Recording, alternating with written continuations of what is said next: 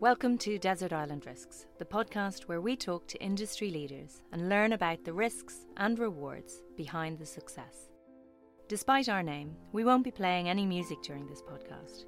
We have instead chosen to talk to those people who are closest to our castaway, their friends and former colleagues.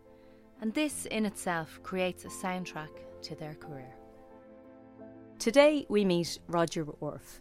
Born and raised in Missouri to a farming family of German descent, Roger started out as a risk taker, as the first in his family to attend university. He earned a scholarship to Georgetown, where he was one of the very few people awarded the prestigious Phi Beta Kappa Award before reaching his final year. He went on to study his JD and MBA in law and business at the University of Chicago, before starting his career as a tax associate at Kirkland & Ellis. 3 years later, Roger joined Goldman Sachs as Hank Paulson's associate, kick-starting his astronomical rise in the real estate world. Having moved to the UK with Goldman as their first head of European real estate, Roger then set up his own company, Pelham Partners, building a $3.5 billion business from scratch in 7 years. Roger moved back to corporate life in 2002, serving successful stints with Lone Star and City Property Investors, before moving to Apollo Global Management 10 years ago. Now partner and vice chairman of Apollo's principal finance and real estate businesses, he has closed over €30 billion of real estate and NPL deals, investing over €10 billion of equity since 2010. Roger currently serves on the board of Policy Exchange and has been a member of the Chicago Booth Council since 2015. Known for his philanthropic work, Roger focuses on primarily two causes: education and poverty. He and his wife, Lisa Heffernan, support their respective universities, and also ALDA, a charity in Paraguay focused on feeding and educating impoverished children in the country. A lesser-known fact: Roger used to be lead guitarist of the band Me and the Other Guys. So although we are not Desert Island Discs, this is one soundtrack we do recommend you look up. Regularly referred to as the best-dressed man in real estate, listeners will be amused to hear of the sartorial sacrifices this man has had to make in the name of sport. But more on that later. Roger Orff, welcome to Desert Island Risks. Thank you, Emily. I'm pleased to be here. Pleased and honoured to be here. Thank you. Good. Listen, let's kick things off by talking about risks, and let's jump straight in to hear from Joe Azraq, former managing partner of Apollo's real estate business, who first met Roger over 40 years ago whilst he was still at Goldman Sachs. Here's Joe, who had something to say on your approach to risk in general.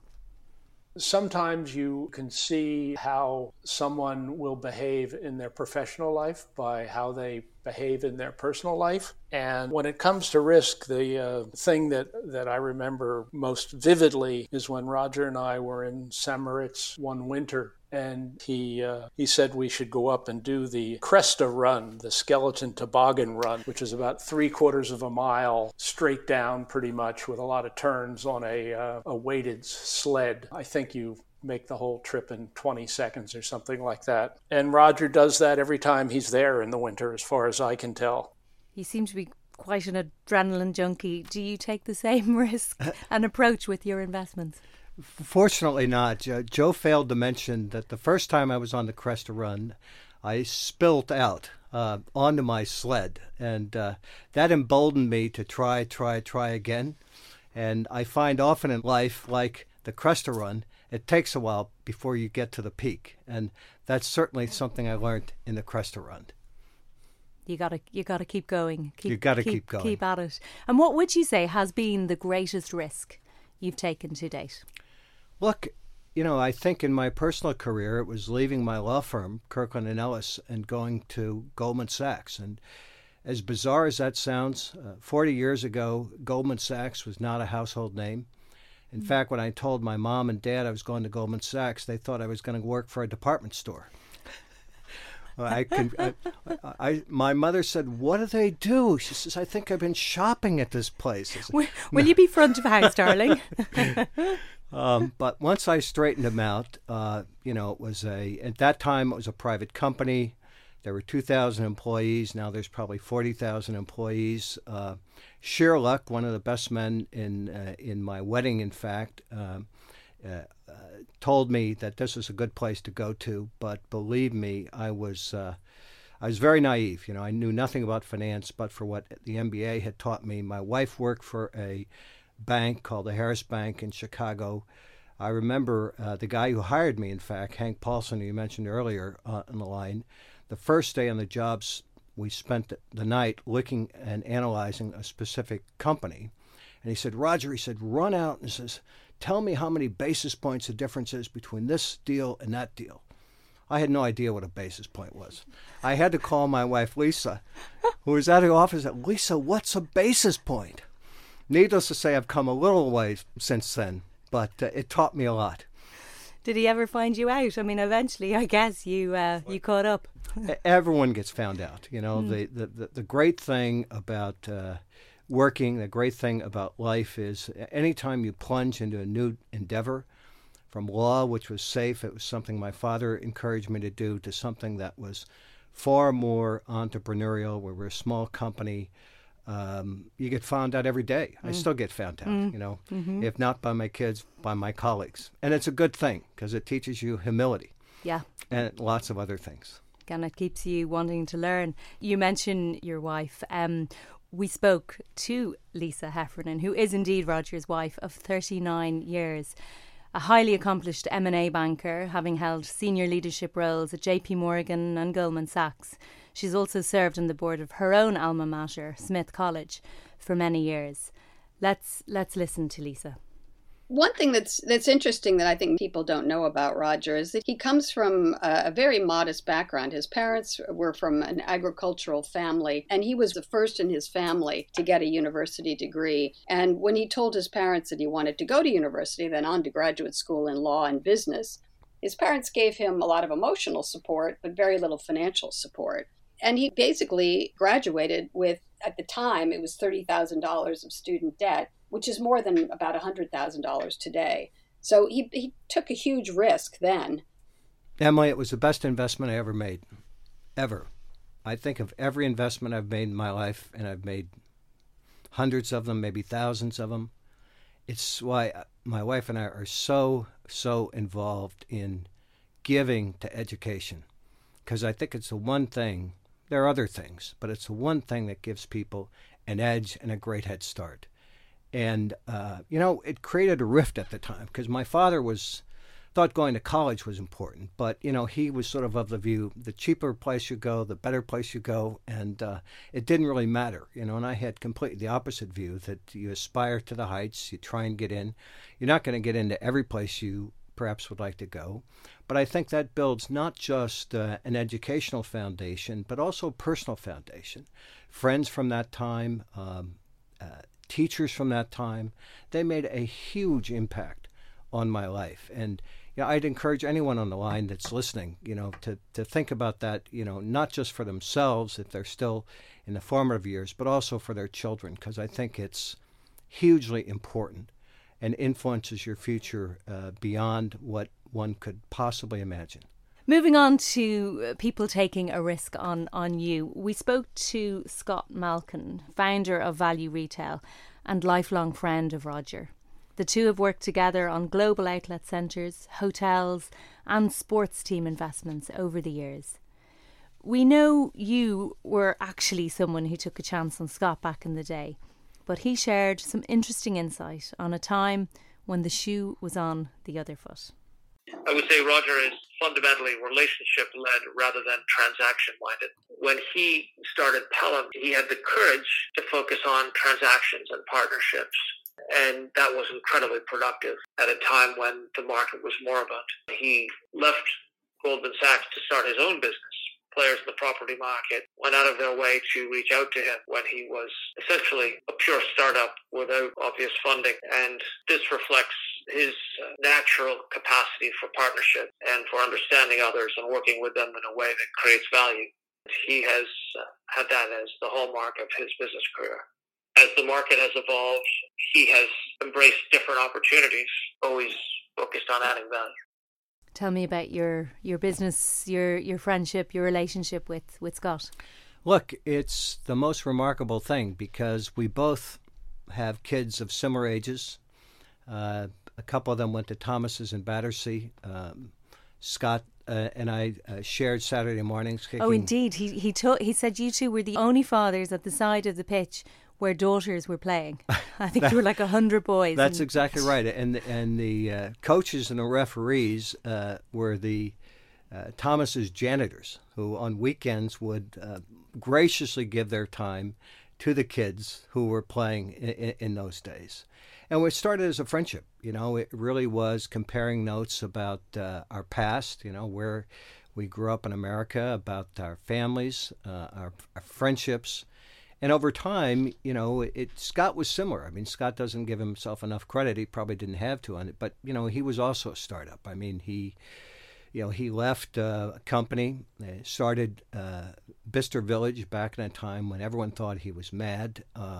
Firstly, the recession in the early 90s is arguably as going to be as profound as this one. And he struggled like all of us to buy property. He artfully brought in a number of outside partners, not just myself, but Michael Freeman of Argent and others who could help him along the way. And he's developed the most remarkable business. But the thing I most admire about Scott, it's his family. It's what he's created, he and his wife Laura, over 40 years of a great relationship. I think that it's grounded in wholesomeness and in really fair-mindedness and in good leadership. So hats off to him as well. Well, there he was talking about you setting up Pelham Partners.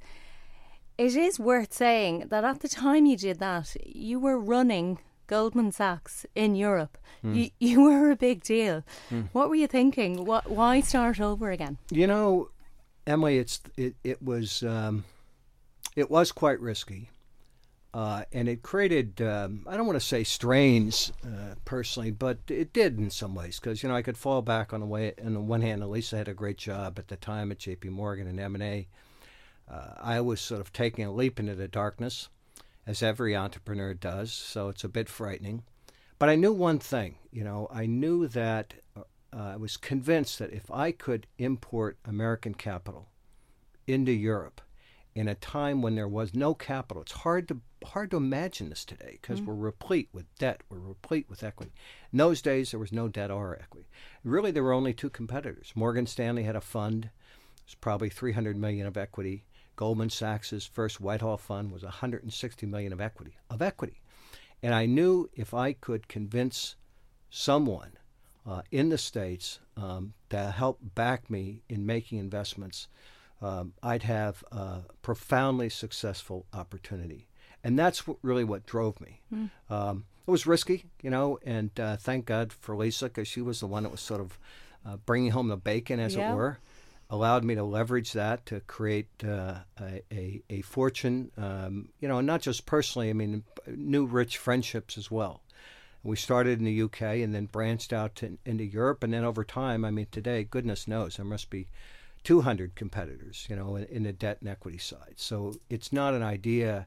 You got to grab the moment and seize it and create a brand and get people to trust you in delivering. And in this case, it fortunately worked out quite well in the end. Well, you were at the vanguard.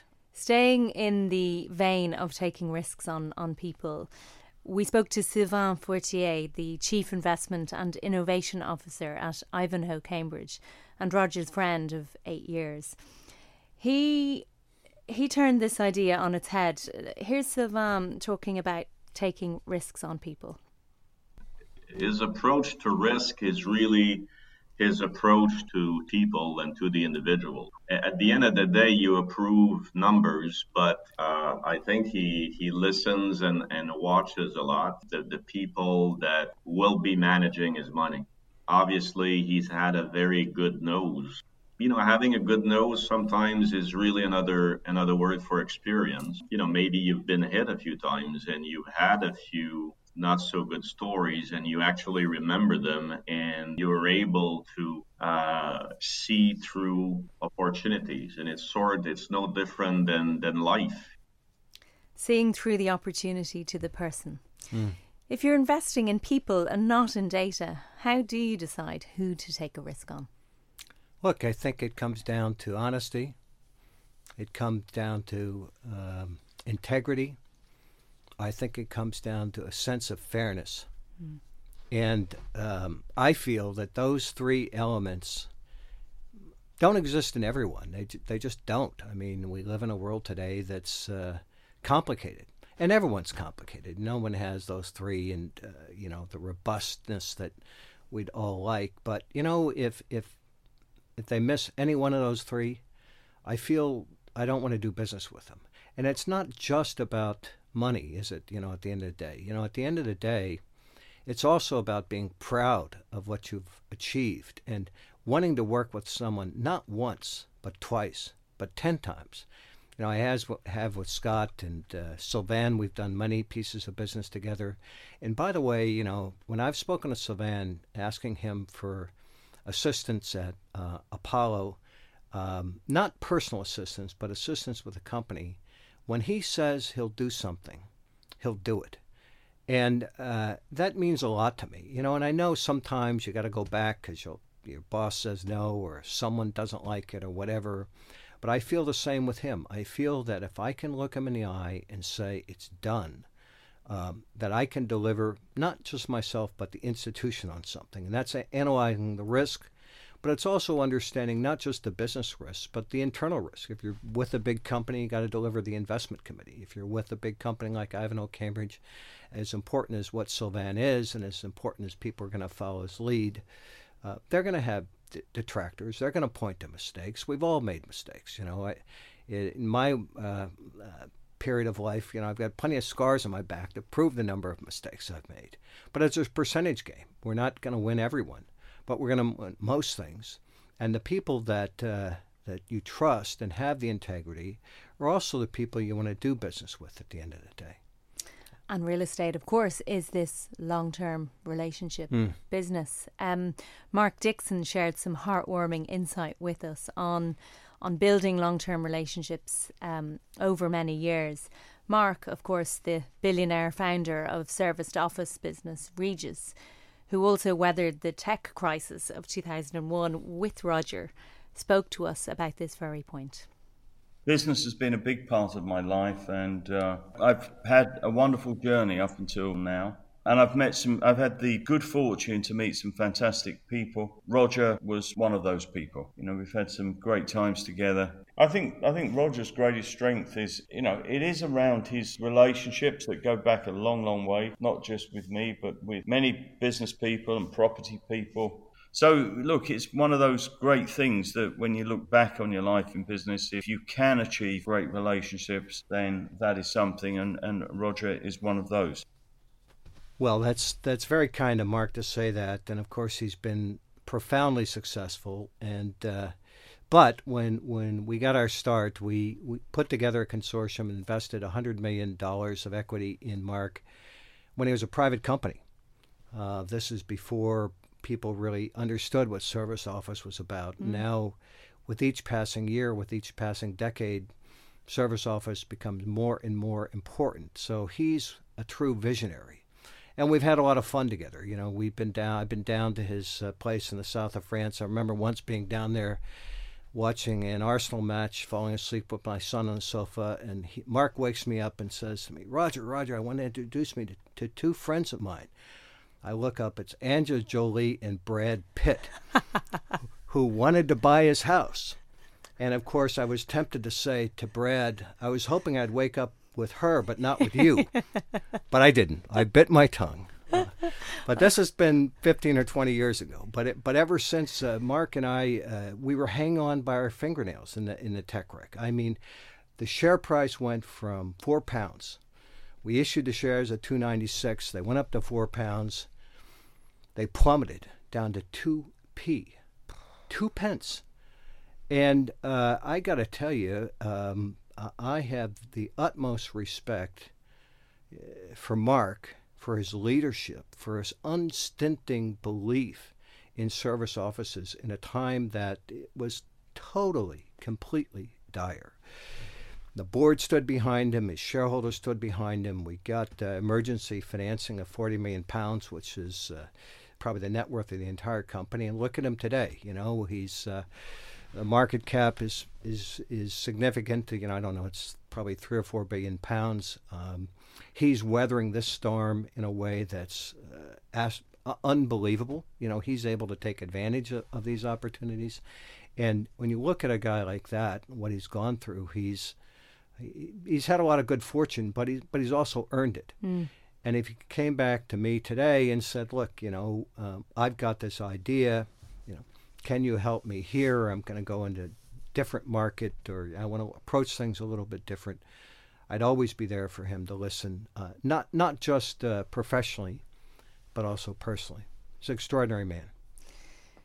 So speaking to your friends, family, colleagues, it's clear that you are a people person. But there have been times when you didn't read the room so well.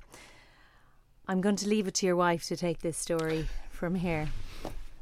Roger's been an Arsenal fan from the day he arrived in the UK, but he was indoctrinated by the North London property crowd. So he supported Arsenal during the glory days in the 1990s. And Roger's just been a loyal fan, even in the most recent past, which I'm not sure if you're a football fan, but they've not been very glorious. He has very good friends who are on arch rival teams. For example, he has a very good friend who is a Chelsea supporter. And whenever Arsenal is playing Chelsea, he invites Roger to go to Stamford Bridge. So this was a very big match between Arsenal and Chelsea, and it was at Stamford Bridge. Of course, they're in the equivalent of the president's section, so it's the box where a lot of senior management of Chelsea and so forth are. Roger is there with all of his Arsenal garb on, in the box with all the Chelsea fans, and he's cheering on Arsenal. So whenever Arsenal makes a goal, he's cheering, and of course everyone else is silent. So this one person in particular keeps looking at him, it's an American, and giving him the evil eye. Roger, of course, is oblivious. He doesn't care. He continues this. And all of a sudden, Roger starts getting all of these text messages and emails saying, Roger, you're on TV. You're on Sky Sports. You're sitting right next to Matt Damon. So Roger just kind of is glancing down every once in a while. Of course, he doesn't know who Matt Damon is from a hole in the wall. So anyway, Roger comes home to me and says, you'll never believe this. Everyone kept emailing me and texting me that I was sitting next to Matt Damon. You know who he is? You think your buddy Brad Pitt would have given you a bit of a... Yeah, that is rather embarrassing. And Peter Beckwith and I, to this day, share each other's boxes. He's as rabid a fan going to my Arsenal seats as I am going to his Chelsea seats. Fortunately, he has more insight into personalities than what I do. So I don't think he's completely embarrassed himself the way I have. But if I did have a wish, other than being a successful property entrepreneur and investor for many years, I would have liked to have been a professional footballer, to be true. I think and now I could have helped out the Ars, in their time of need. They need it. Yeah. As you know, I live in Highbury. So yeah, I know. You were decked out there in Arsenal garb, and talking of clothing, you are infamous in the industry for dressing impeccably. So much so that Scott Malkin shared an anecdote with us on your travel wardrobe. I've traveled around the world on different occasions with Roger, and he does not travel carry-on. He needs, in that Churchillian sense, he needs his the accoutrement. He's got the tools for the job. I travel one bag and get off the plane, and he's got a large bag checked in the hold, so he's prepared for the mission. I love that. Prepared for the mission. I have images of him waiting for you while you're waiting for your trunk. Well, he does wait for me, but he doesn't know that the golf clubs are secretly stored in my trunk. So, and you never know, you wake up in the morning, you never know what tie you want to put on. You need a selection of them. Absolutely. As he says, prepared for the mission. I am afraid we are going to have to ruin your at all times dapper reputation, as your wife Lisa told us of a time when your wardrobe choice was slightly more questionable. I think he lost a bet on a Cardinal game. This is his favorite baseball team. And I think he had a bet with one of his friends at Apollo, who was a Boston Red Sox fan. And they're arch rivals. And Roger said if the Cardinals lost, he would wear his Cardinal pajamas to work. And lo and behold, they lost. And he did. He wore his pajamas over his three-piece suit, of course, to work. But of course, on top of the three-piece suit. Any photos? There are photos. I hope we've destroyed them. But I think some of my colleagues from that time, in fact, do have some of these photos. So I'll get my research department on it. Let's hope it's not on the front page of Property Week, but it probably will be very soon. As we've discussed already, this podcast is all about risk, and we can't possibly go any further without talking about the greatest clothing risk of all. We have a small surprise for you here, Roger. Unbeknownst to you, we spoke to your son, Ted.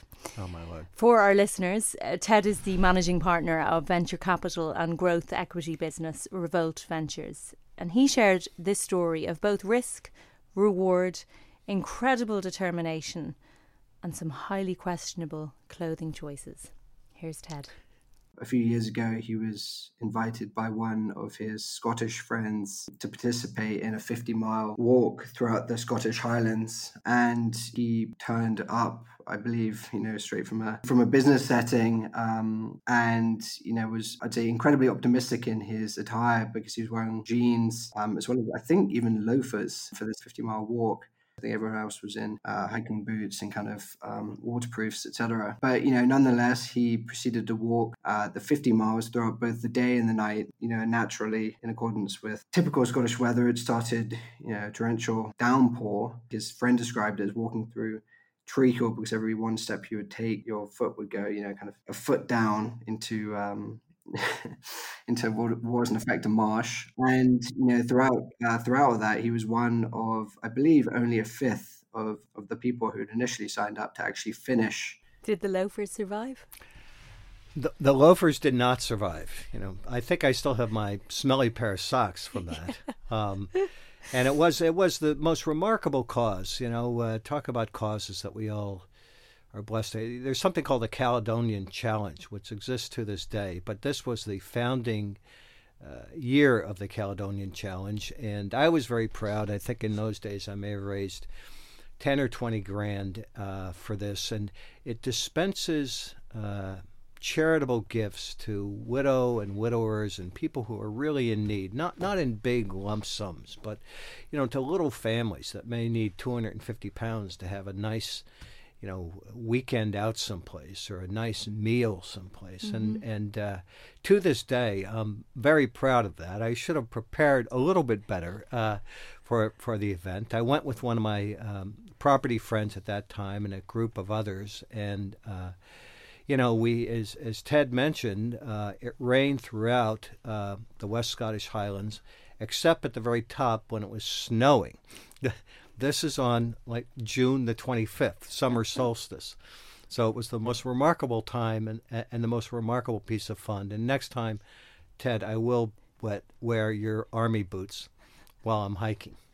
And I think you might have to bring him with you just for payback.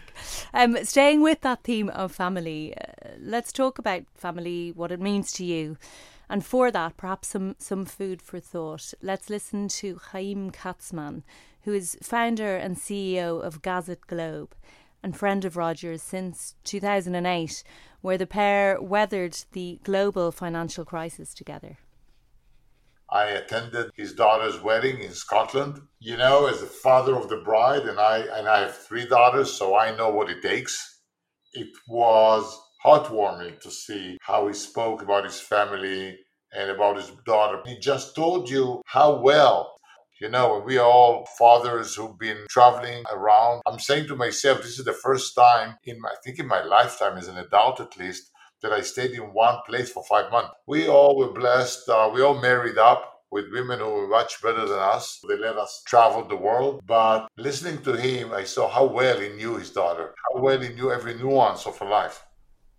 I love that, the idea that you both married up and knowing your wife. I think that's possibly true. It is the added benefit of being true, like so many things in life. And look, I mean, Chaim is another dear friend and partner, and years and years ago, we invested very significant amount of money in something called Mino European Land, which now is called Atrium, and it was a big sum in those days. It was $250 million. It was done pre-Great Financial Crisis, and lo and behold, this public property company was invested in Central and Eastern European property, which was in vogue probably from, I don't know, late 90s through 2007. But there was a time after that investment when the net cash on the balance sheet was $800 million and the value of the shares were $400 million. It was just the most extraordinary time, and it was nail-biting. And the one thing I remember about Chaim is his steadfastness and courage to work his way through. I was on the board. The leadership he showed, the fortitude he showed, the example he showed, it was the most remarkable thing. And to this day, and Chaim is, we've all had our ups and downs, personally and professionally. He certainly had them. We all have. He's been a dear, dear friend. So it's nice of him to say that. It hopefully has the added benefit of being true. Let's hear from him again and hear as he talks about this handling a crisis and the perspective that he has on that. We were involved in a very complicated deal, buying from a party that was not at its best moment, to say the least. We had to get through many, many hurdles. There were moments where they could go their way, we could go away. And at all times, I think that the decision that we're going to get it done and we're going to get it done together was the underlying rationale. And Roger just stayed the course, and we got it done, and we got it done successfully. The fact that endears me to Chaim even more is that he told me he cries every time he sees the movie Father of the Bride. And for this extremely successful businessman, that makes me feel very happy to hear that. Well, he's a lovely man, and there's another great example of what real estate's all about. You talk about the people that have been on this call; they've all been, at their heart, and it's one of the reasons I love real estate. They're entrepreneurs. I mean, Mark started; he was a hot dog salesman. In Belgium, he had this crazy idea of service office. He made that market, and to this day, he continues to reinvent the market. Scott, similarly, there was really no outlet centers in Europe when Scott started. Chaim emigrated from Israel to America and, had the vision to get involved in retail. I know today there's a lot of people scratching their heads about where it goes. He's got strong views about that, but, he virtually invented the neighborhood center. And the types of people in real estate are just different. They're entrepreneurial, they're free spirits, they're fun, they're zany. Sometimes you got to calm yourself down, sometimes you got to calm them down. It brings you together in ways when you're in the same foxhole. It's one of the great joys of being in property. So you invest in as much as the deal as in the relationship, and you do that over time. I think it's paramount. I just think that, look, I mean, you can't eat IRRs, right? Mm-hmm. I mean, and over the years, I've become more fond of multiples on invested capital than IRRs. I'd rather have, 4 times my money over 15 years than 20% IRRs for 2 years. As our name suggests, we are marooning you on a desert island, and I think of everyone I've met, you're the one that's going to struggle the most with this marooning, because you're a sociable person. You talk there about the interest of meeting people and the dynamism that comes from that. But as we put you there on the beach and as you reminisce on career and deals done, which is the real estate investment that you are most proud of? Well, it has to be a deal that I did initially on my own in the data center business in Germany. And this is in the late 90s. It was done without financial backing of any of the large real estate private equity funds. Done with me. I found the site. I found the tenant. In those days, it was a famous tenant, now infamous, called MCI WorldCom, which lasted for about 6 minutes and then, of course, went bust. We found Cable and Wireless, but the key thing that worked there was I also found a partner, recognizing, at the end of the day, I'm not a developer. I reached out to Klaus Lamine, who's remains a good friend and partner in Germany, who built the buildings.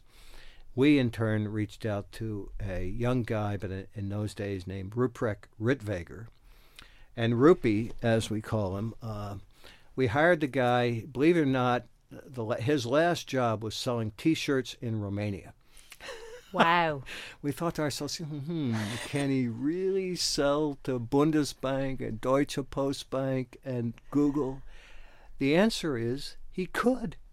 So, starting with brick by brick, I found the first tenant. I mean, my hat's off to Rupy and Klaus. It's the endearing part of a partnership, 1 + 1 = 3. I found the site. I found the initial tenant. That allowed us to get 100% financing, which is when you're doing it yourself, is pretty good.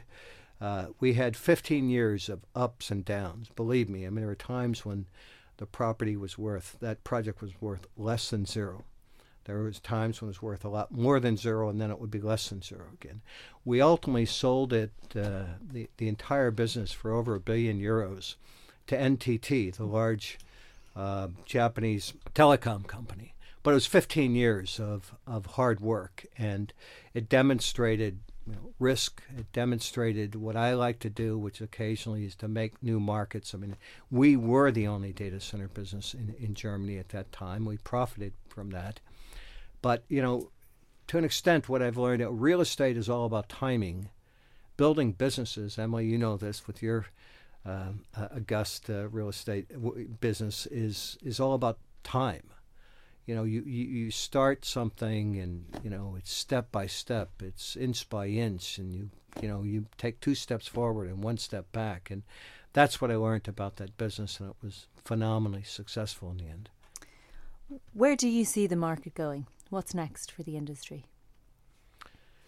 Well, look, it's a great question, and the truth of the matter is, I'll offer an opinion, but I don't think anyone really knows. I mean, we're still in the midst of lockdown here. We're sort of gradually unlocking ourselves, and yet it's confusing. The stock market appears robust, certainly in the States, probably driven by technology companies more than the underlying economy. I think that it doesn't reflect the small and medium-sized enterprises that I grew up with at Pelham. You have, and I worry with the restaurants and the dry cleaners and all these little entrepreneurs. When they open, people are going to be scared to go in these places because they won't feel safe, and many of them aren't going to survive because they won't have the custom to survive. Now, what does that mean for us, real estate private equity guys? I think there's immense opportunity. Part of it's because of the government-induced recession, the hospitality industry. Just think about it. They've been closed for 3 months. A number of these are mom and pop. A number of them probably have leverage on their properties. They probably couldn't afford to pay their interest over this period of time. When they do open, people are going to be focused on how safe they are. You probably start with 10% occupancy, and a number of them are going to go bust. And, will banks really want to sell or be able to sell to the likes of anyone the debt? I think there's an element of moral hazard in that, which people haven't really talked about yet. I mean, do you want to be an owner that squeezes out the equity in these situations? I think it's a perplexing question, in the Anglo-Saxon world and elsewhere. Then beyond that, Hospitality, I think, will take 5 years to recover. So, and how do you underwrite it? I mean, will there be a vaccine? There wasn't a vaccine. There's not a vaccine for SARS. There's not a vaccine for HIV. Thank the good Lord, we've contained HIV in a way, but there's no vaccine. Mm.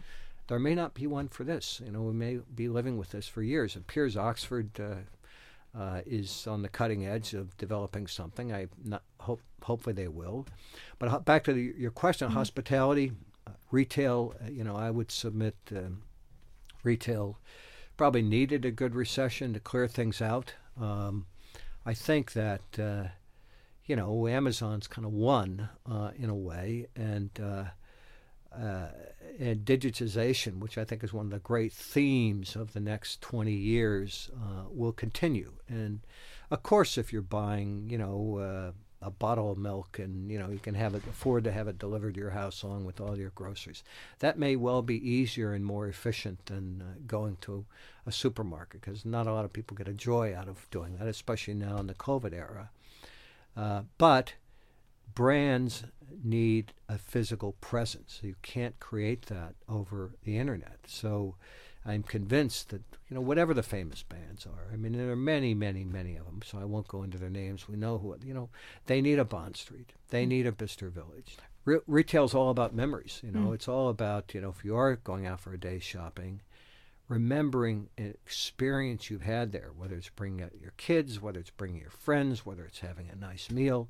And I think that that's going to continue for a long time. And yet the retail that's in the center that doesn't have the identity, it's not so cheap that you're going to go to it because you want the bargain. It's not so expensive, you're price inelastic. It's going to change forever. And a lot of it's going to go away. And for us, again, not to sound like a carnivore, but, we'll be taking something like that, which will lose its identity, and having the imagination and the stick-to-itiveness to change it into residential or change it into office or even shopping malls. I mean, Brent Cross is a perfect example of a mall owned by a major UK property company. That location's spectacular. There are millions of chimney pots around that location. It's always going to be a great venue for retail, leisure, and department stores may turn into something that's a little bit different. Maybe they become like a Harrods, where you've got a series of kiosks inside of a department store. But I think it will take different type of capital. It will take capital that's longer term, because this will require capital expenditure investment, not just for the short term, but over the long term. It's going to take imagination, and a lot of retail is changed in my lifetime. In the States, the J.C. Penney's, the Sears Roebucks don't exist. I mean, here we've gone through the agony of Debenhams, and what's happening there. But what really happened was the great retailers, the Marks and Spencers, the Sears, the J.C. Penney's, the Debenhams, they ended up being owned by financiers, and financiers are great at financing and taking out dividends and leveraging things, but they don't really have the imagination of retail.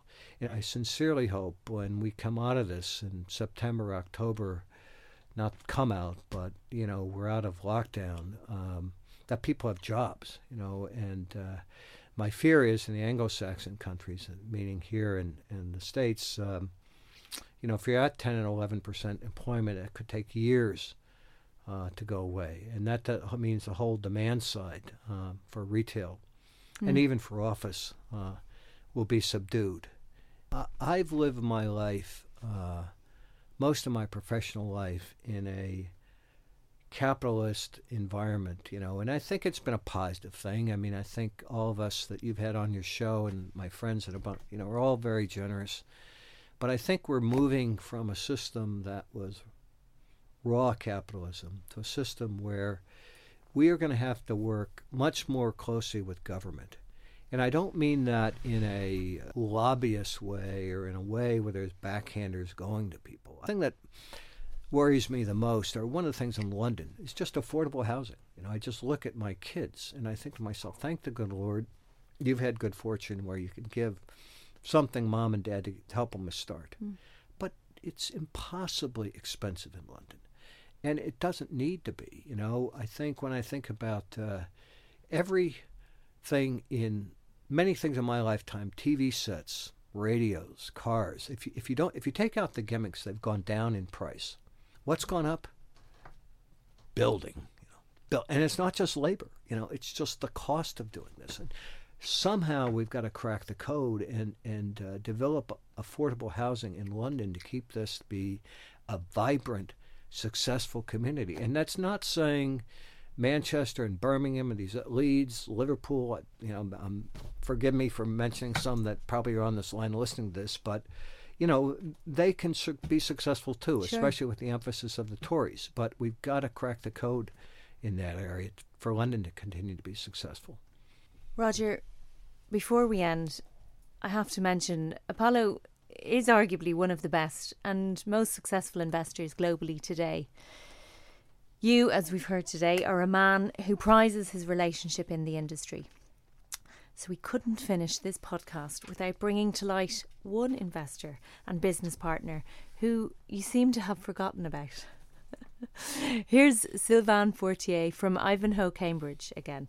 We played golf. You know, I could still say publicly that he still owes me money for golf socks that he had to purchase at my club because we can only play with, you show up in Bermuda shorts, you need to wear long socks like the old time. And so he couldn't buy himself socks as he had to put it on my account. And he always said that he would repay me, and he never repaid me. So that would be a good venue to remind him that my interest rate is much higher than the usual interest rate. So that is going up quickly. Let me just say one thing to my friend Sylvain, who I hope is on the line or will listen to this. Sylvain, the check is in the mail. With the punitive interest rate added, I think. Listen, I hope your next deals work out and you have ample cash to cover this short, long sock position. Roger Orff, Roger Dodger, thank you very much indeed. Thank you, Emily. Thanks for having me. It was a pleasure. It's been a pleasure to have you. Desert Island Risks is brought to you by Bowhill Partners, the leading executive search firm in the private markets industry. For more information on this podcast or Bowhill Partners, feel free to visit our website at www.bowhillpartners.com or our Instagram page at Desert Island Risks.